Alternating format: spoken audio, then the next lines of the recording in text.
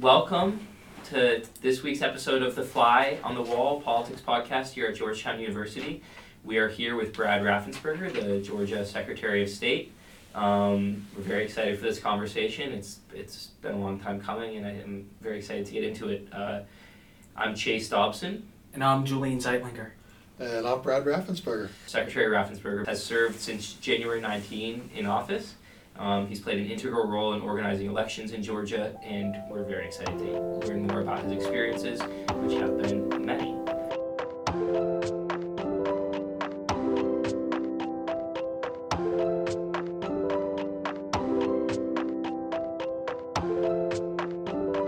So because we're short on time, I'm just going to jump right into it.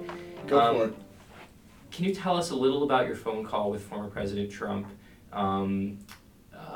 that was recorded and widely publicized? Can you tell us where you were when you received the call? What was your initial reaction, both during and after you had to have that very difficult conversation?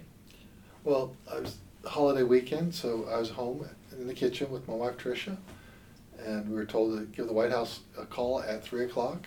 Went through the White House switchboard, and then they connected us to the president and his team of people. Mm-hmm. And then we had a conversation, and I was hopeful that as we talked to the president, we could help him understand why he came up short. Mm-hmm. And if I understand correctly, the president reached out to you, or Mark Meadows reached out to you in response to an interview you did on Neil Cavuto's show on Fox that morning, correct? Correct. When I was interviewed by Neil Cavuto on Fox News that morning, I just went through the data points, and I think at that time I told him that Senator Perdue had gotten, actually I think it was 19,000 or 29,000 more votes in the metro region than President Trump. Also talked about the other voters. But since then, we've dialed in exactly what those numbers were. It's really two big data points. Number one is when people came out to vote on Election Day, there was 27,900 people that skipped the presidential race.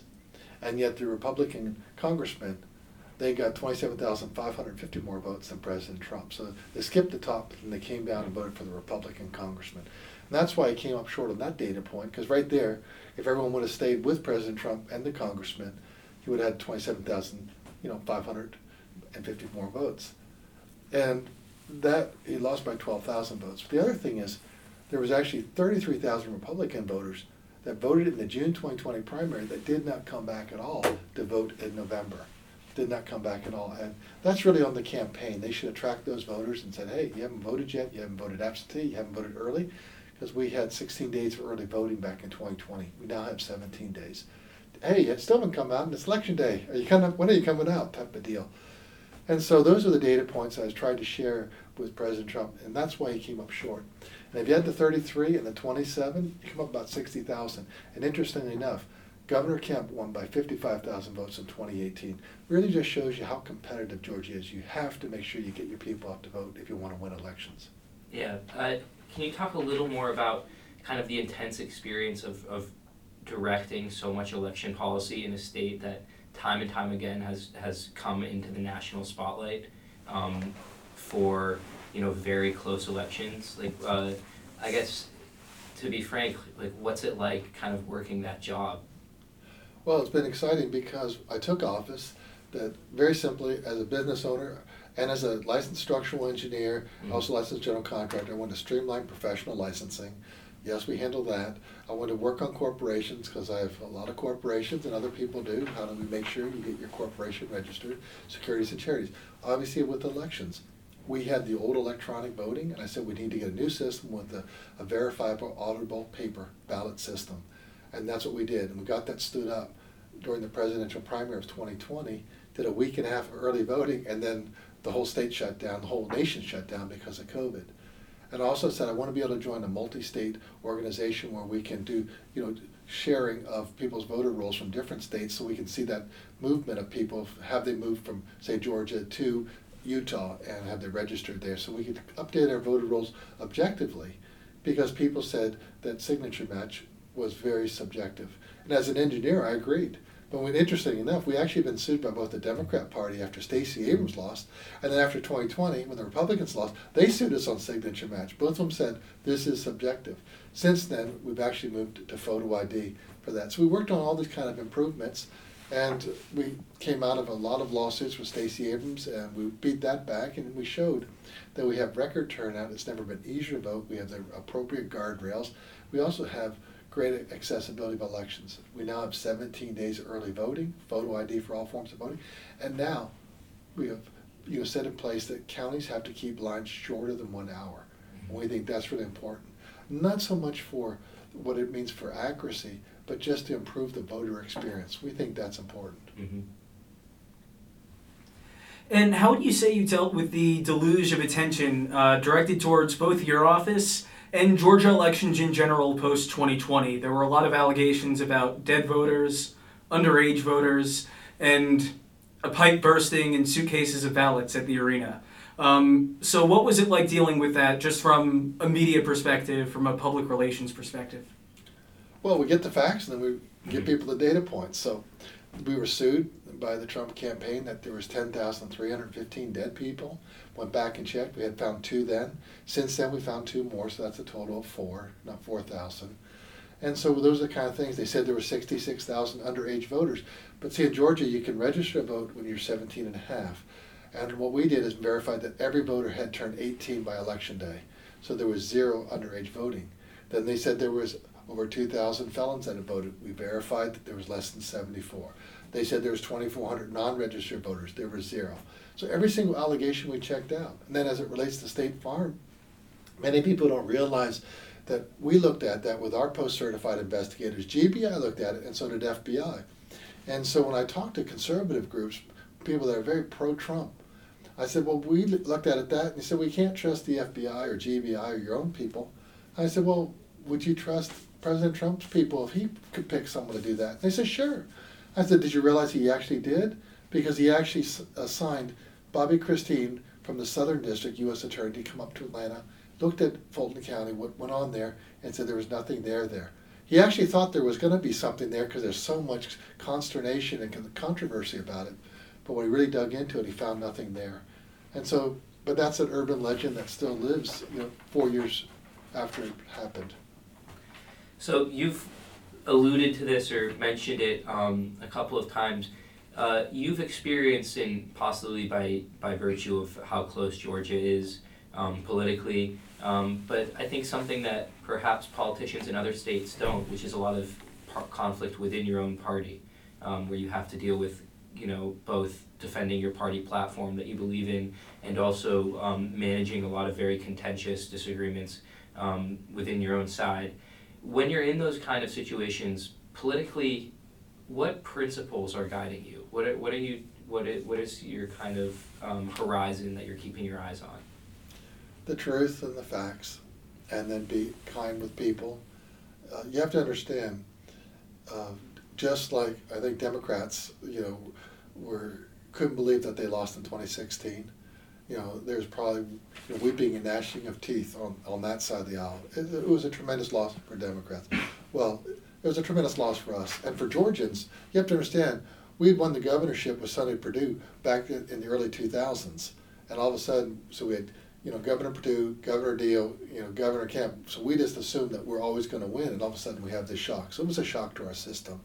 And so I think you have to then be very understanding and kind. So you give people the facts, but you have respectful conversations. And you keep your voice calm, deliberate, but help them with the facts. Here's what happened.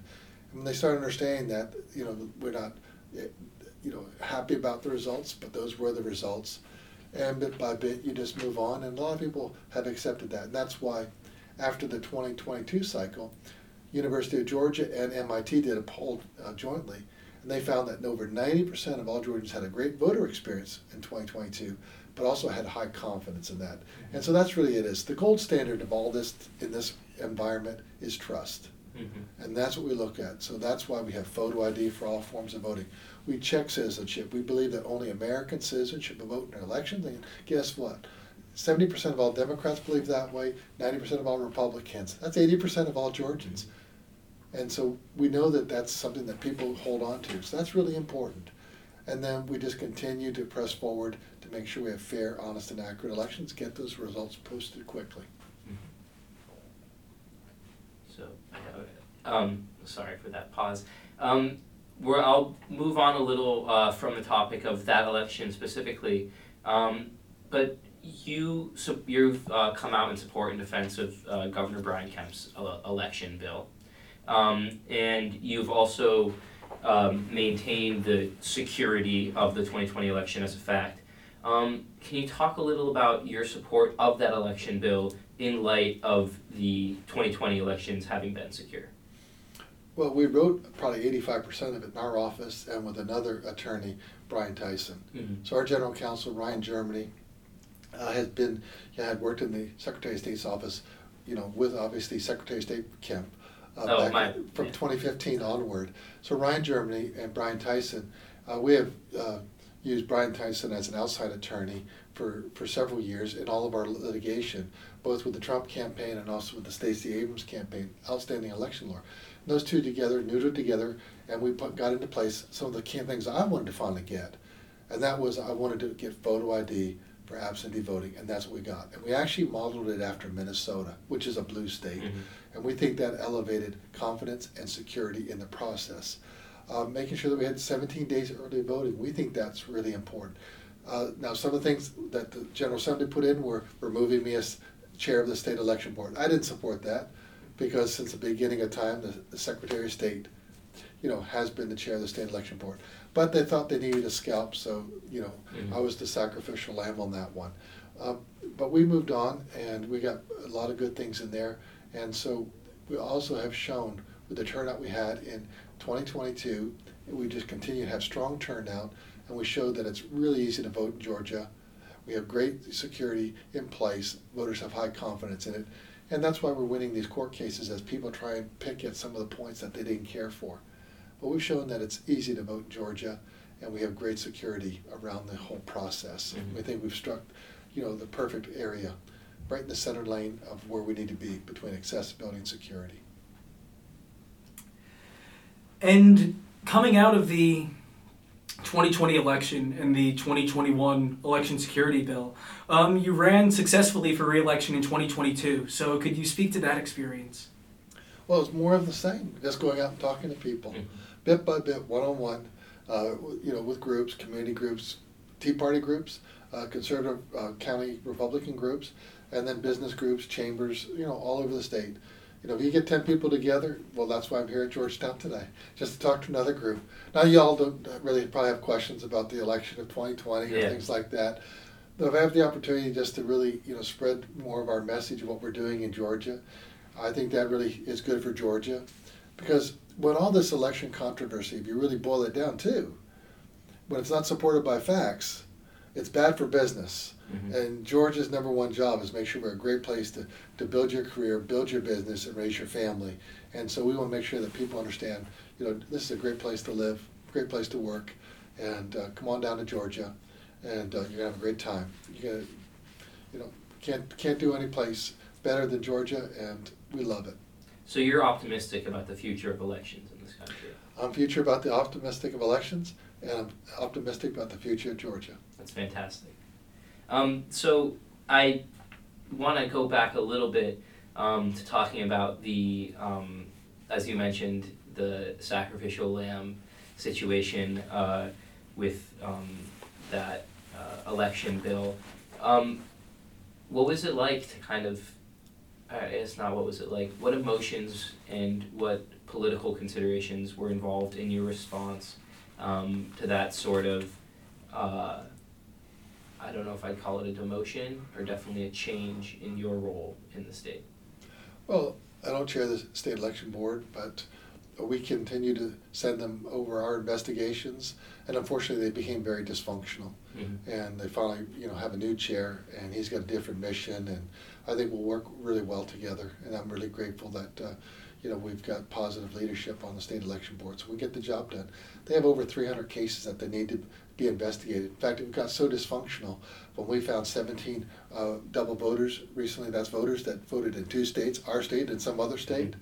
We sent that to the local district attorneys so we could actually begin to get investigations and get that, before a grand jury, so they could actually begin to actually, charge these people for what they've done. Mm-hmm.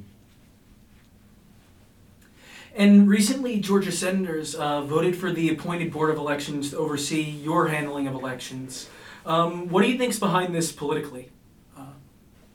Probably 2026. There's some people that want to run for higher office, and they just, are getting off track and off focused. Our job right now is to make sure we have fair and honest elections, and their job right now is to make sure they continue that we have, that surplus that we have, as much of it comes back to the people, so we get, tax cuts, and so the middle Americans, middle Georgians, can actually get the benefit of the prosperity we have in Georgia. That's admirable. Can you talk a little more about what you think the economic future of Georgia looks like in that light, especially in regards to the middle class? If you look at Georgia, obviously the Metro Atlanta region is doing well. We also have just an incredible economic opportunity and growth we're seeing in the Savannah region. And it's not just the city of Savannah, but really the several counties in that area. We have Hyundai has expanded up I-16, and you're seeing all the growth that's coming along there. And we're really becoming the EV capital of the world, well, certainly of our nation. We also have Rivian there, so tremendous opportunities for growth. We're also seeing Q-Cells. They have 2 plants that they're building right now. So you're seeing all this growth throughout the area. Then the Port of Savannah is the second largest port on the East Coast, and it's continued to grow. And now we're actually considering, do we need to do another federal study to deepen, the port further for the container ships that keep on getting bigger and bigger? How do we handle additional volume? Mm-hmm. So we have a lot of growth. Savannah is really coming on strong. And so what we're seeing is great opportunities. What we're really trying to, lock into is we have great universities like UGA, Georgia Tech, and many other fine universities. And we're very strong in technology, obviously, with Georgia Tech and what they do, medical research, and we also have the largest concentration of PhDs and medical doctors in the entire world in Atlanta, Georgia, because of CDC.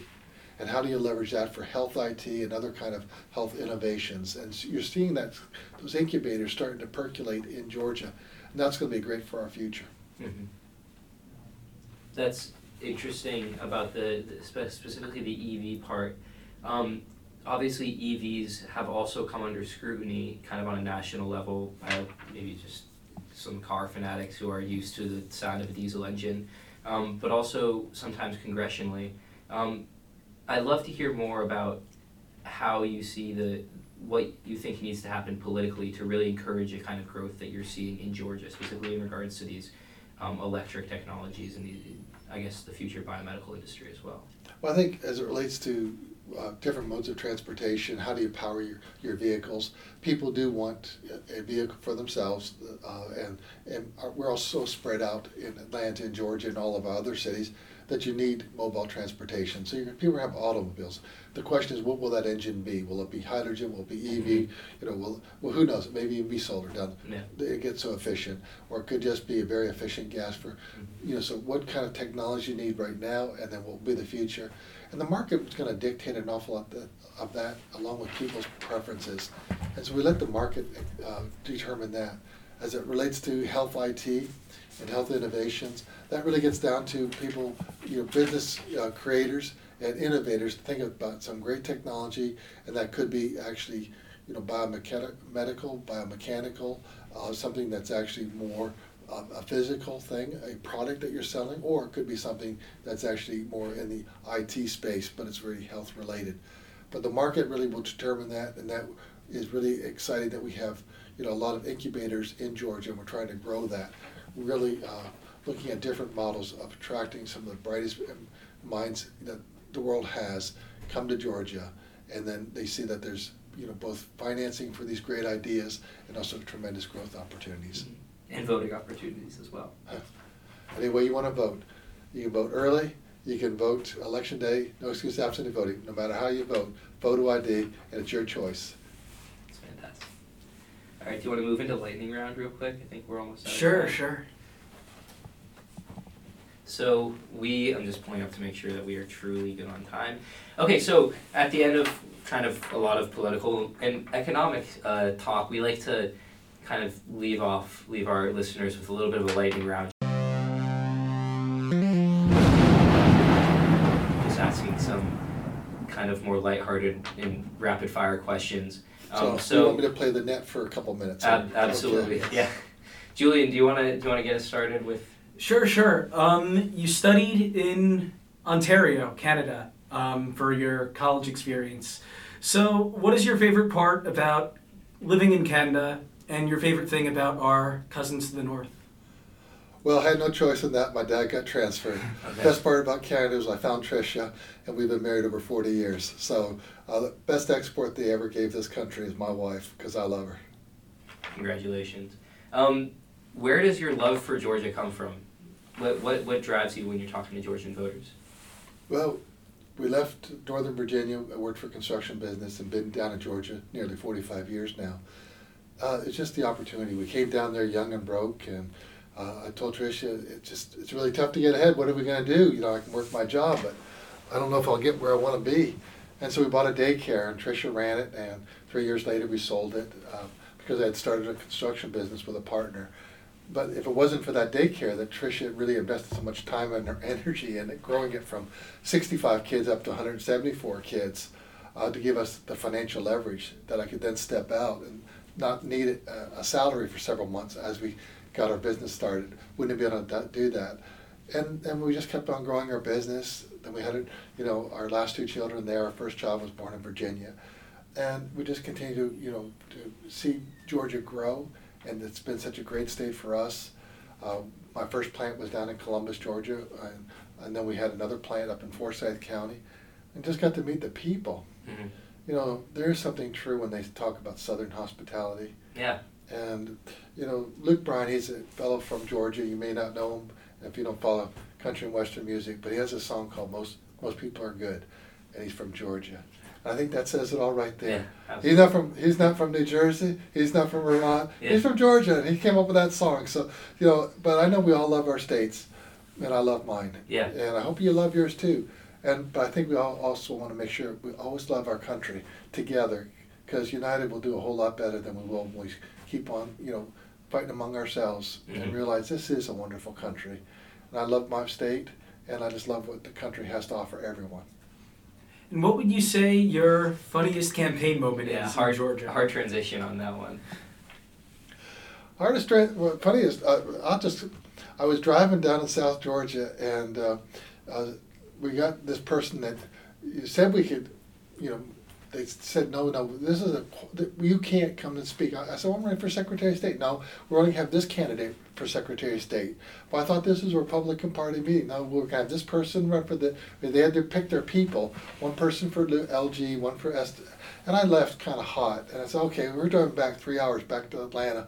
And all of a sudden, I'm driving along this 4-lane highway, and this guy had a sign up there that he had a Trump sign.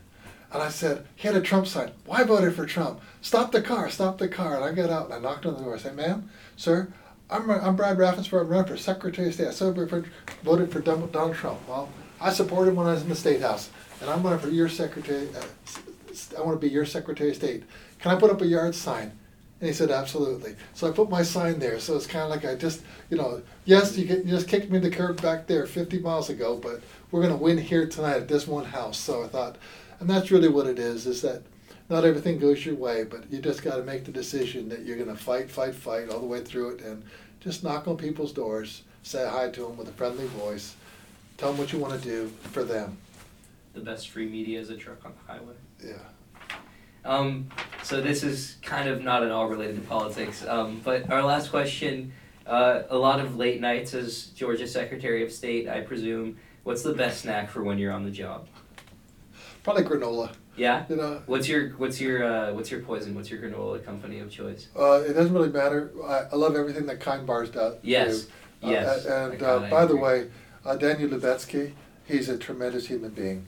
He just has a great life story. If you could somehow get him on here, but what he's working on, he's really working on peace for America, peace for Israel, peace for Ukraine, and just peace between me and you.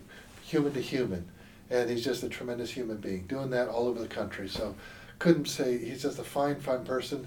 I think maybe that's why he had kind bars, because he believes in kindness, and so do I, and I know you do too. Yeah. Kind bars are great. Elections are great. Thank you so much for speaking with us.